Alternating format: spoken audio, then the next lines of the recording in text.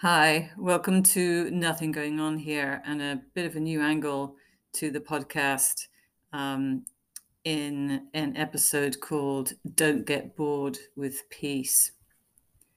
So, boredom is a topic you don't hear a lot about in the context of a spiritual path. You hear a lot about discipline, effort, perseverance. You hear about attachment and distractions of meditation. You hear about spiritual bypassing and spiritual materialism. But boredom, not so much. And yet, for me, and I suspect for others, since as we know there are no others in the truest sense of the word, boredom did become a thing. And in many ways, boredom has been the most challenging of the obstacles that I've encountered on this journey of awakening that we're all on. Now, I'm not talking so much about those fallow periods when the energy and inspiration gauges dip so low they don't even register, and you feel anxious that you might never do anything productive again. Yes, boredom is part of that adaptation process, adaptation to the acceptance that there are natural cycles of production and non-production, and that trying to force production out of a state of non-production is likely to be, well, non-productive. So I'm more speaking to a kind of finer weave in the fabric when we have already settled down a bit into ourselves, having already to a large extent given up on the notion of being the doer of anything, even though you're still doing things and you're still aware of the construct of the doer. So it is after this period of surrender that it is quite possible, though I'm sure not inevitable, that boredom might set in as a kind of slow rot that you have to kind of find a way to dig out.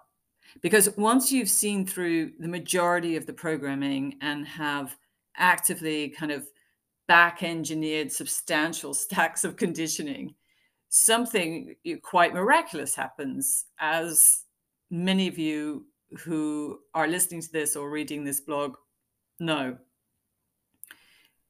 A sense of peace comes upon you that is so deep, it goes beyond any notion you've ever had about an emotion or a feeling or a state or even an experience.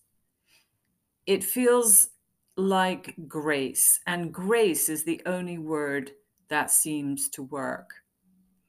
Weeks and weeks of the grace, and it's quite possible, although again, not inevitable, that the ego begins to kick a little against all this peace business. The ego's used to drama. It wants a project, it wants identification.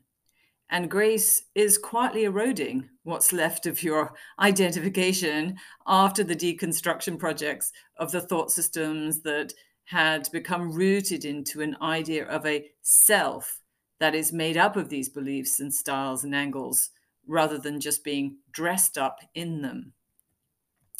So, the ego is not a fan of peace, right?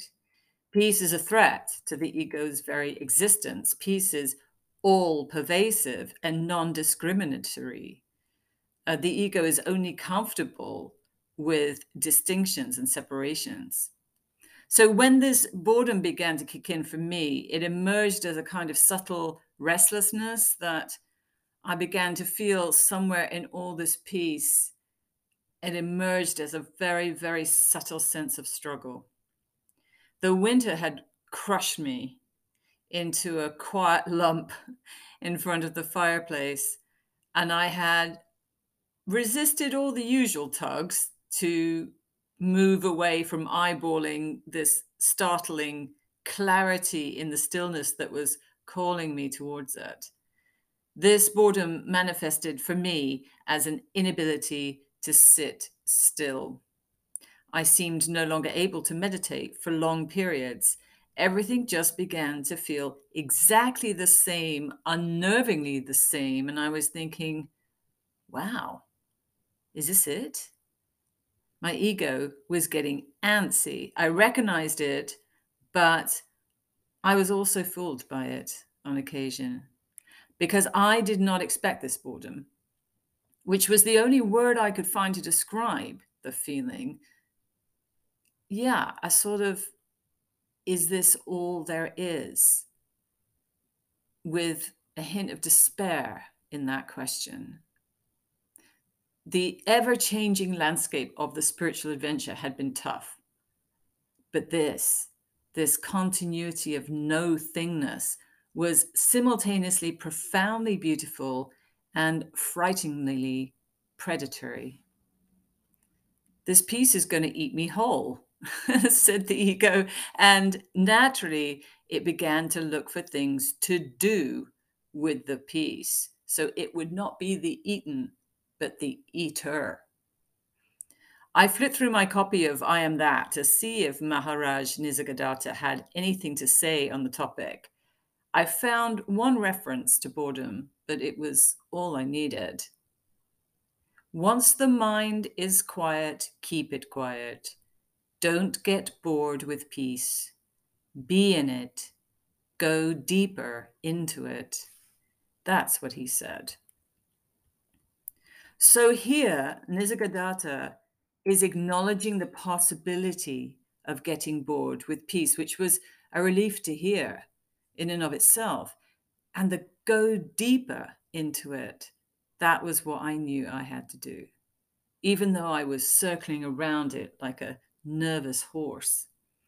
Again, it was fear, I think, that I had interpreted as boredom.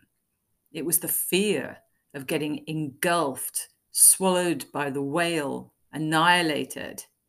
Death, not physical death, but death of the identified self.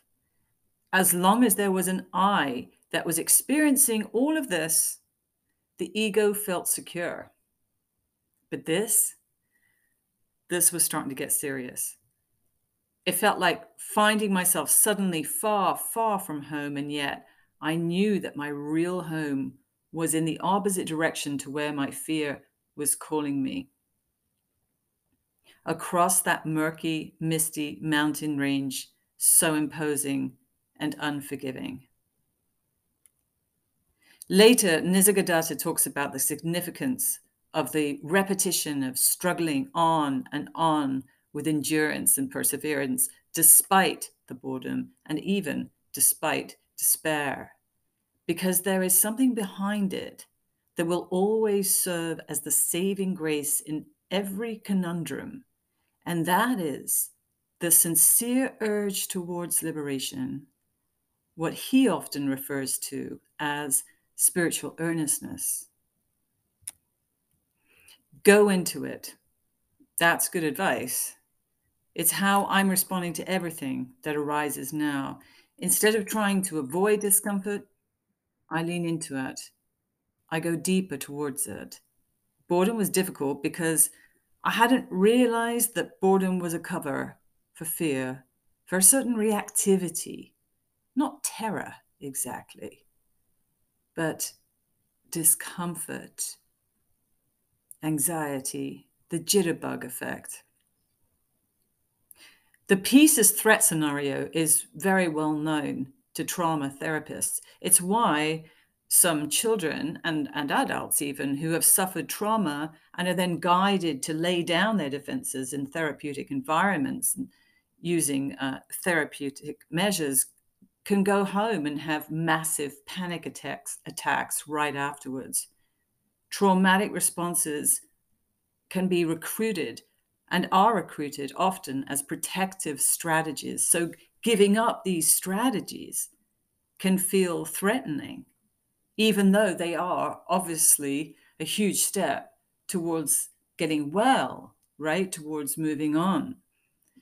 But they can even reproduce the emotional imprint of previous traumatic events themselves.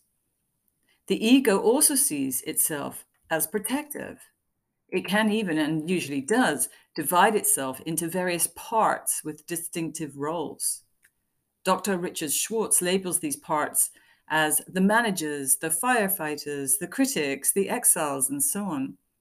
But it isn't necessary to have a history of trauma to get the jitterbug effect during a period of long-term mental quiescence. It is very normal.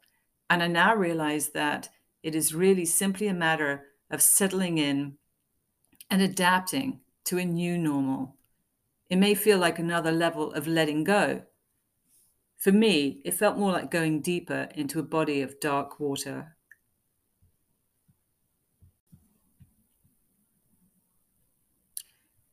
It's a strange thing, this aversion to peace. In many ways, the periods of fighting off demons and phantoms was easier. Perhaps not easier, but more satisfying. Because, the ego can handle being the protagonist of its own spiritual drama. In fact, it was born to play that role, it seems. I sat in peace and the restlessness began to stir, and I found myself eyeing the bow and arrow on the door, the call to adventure. I felt like Bilbo Baggins. Now armed with all this peace, surely I could take on the orcs of Mordor. You have this spiritual currency now, it seems, so you look to spend it. It's kind of a capitalistic urge. The ego wants to do something with the peace. It wants a project. It wants a cause. You can't just sit with it. You find yourself looking into joining an ashram in Costa Rica or a noble looking NGO. The further away, the better. Now, this isn't to say that you shouldn't join an ashram or work for a noble NGO or go off into a cave in Tibet. You have to do something with the experience, though, right? You can't go deeper into it. Anything but that, because that smells like a kind of death. The reason is that the peace doesn't feel completely safe. And this is an interesting contradiction, right? We're so conditioned to reactivity. We get nervy around the peace. And in all honesty, we're right to be. The peace is not safe, not for the ego mind. It will destroy us. It will devour us. And this is why all those gods and goddesses often look so monstrous and terrifying. You don't get out of here alive. An awakening requires a death in life.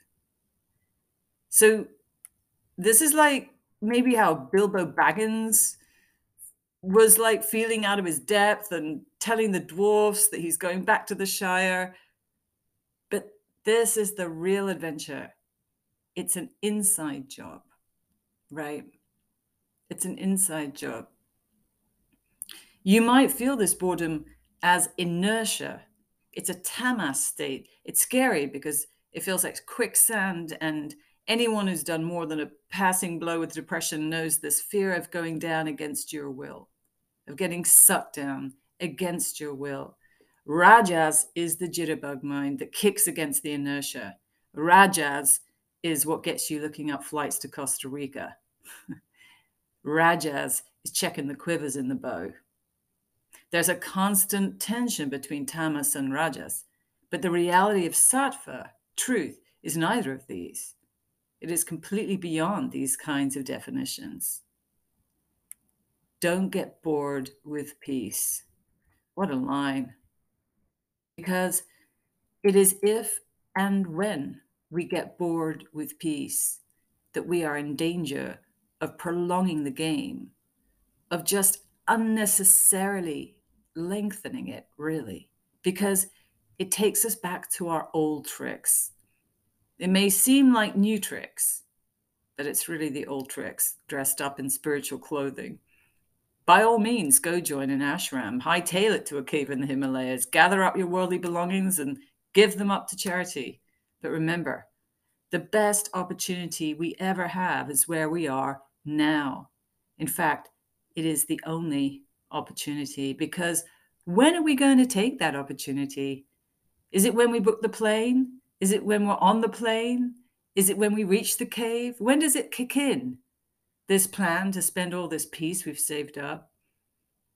And are we in danger of squandering it all along the way?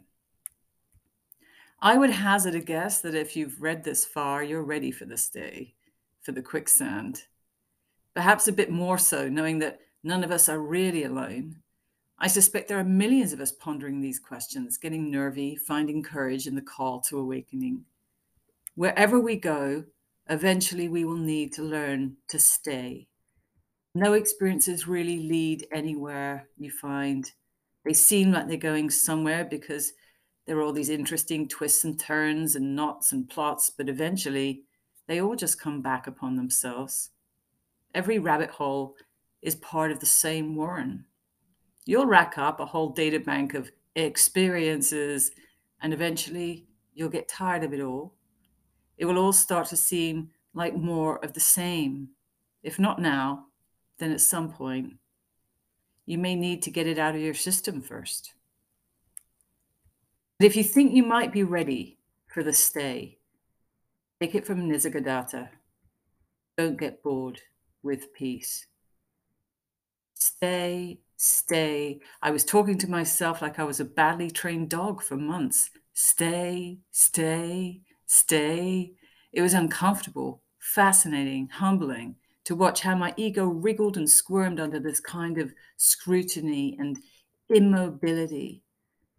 Ramdas also wrote about boredom. I looked it up. I wanted to see who'd written about it. And I had this sense that if anyone had tackled the subject, then they were really worth my time. He said, I remember when I got into my cell in Burma. He means a meditation cell, but not a prison cell, though they can perhaps feel like the same thing. I spent the day in my cell, the first day of my 2 months, meditating righteously and getting my sleeping bag right and my food containers and studying the spider at the window and all the things you do. Then I realized I had months yet to go and I was bored. I was really bored. So what Ramdas did then, because he was Ramdas, he made boredom the object of his meditation. And this is where things began to shift because he questioned this label, boredom, realizing it as a label, and began to unpack it. What does it mean? What does it feel like? What the hell is this thing called boredom anyway? It's most probably not what we think it is. He goes on, it's interesting to make peace with boredom. Nothing's happening. Nothing's ever going to happen again. And here we are. It's fascinating because when you pull back from a certain level of experiencing life and see that it's just more stuff, no matter how fancy the packaging is, it's just more stuff. You get to the point of realizing that when you are in the here and now, you are here and you're not going anywhere and nothing's ever going to happen. I had to laugh reading this last part because that's exactly how I felt over this winter of 21 to 22. And I would add, and nothing has ever happened. I would be lying if I said I'm completely out of the boredom woods. I still have moments of the jitters, but they don't last as long, and I can hold their gaze for longer now. This is how the path works for me. Incrementally, no stone unturned. So what do I do with the boredom? I increase the exposure. I take a leaf out of the gold-leafed books of Nisargadatta and Ramdas and I lean into it. I keep it in my sights. And you know what? It turns. It changes. I'm not going to give away what it turns into. You try it and see. And yes, I do see the irony of writing a blog about not being able to sit still with peace. Well, none of us are perfect, are we? And I can make peace with that as well. See you next time.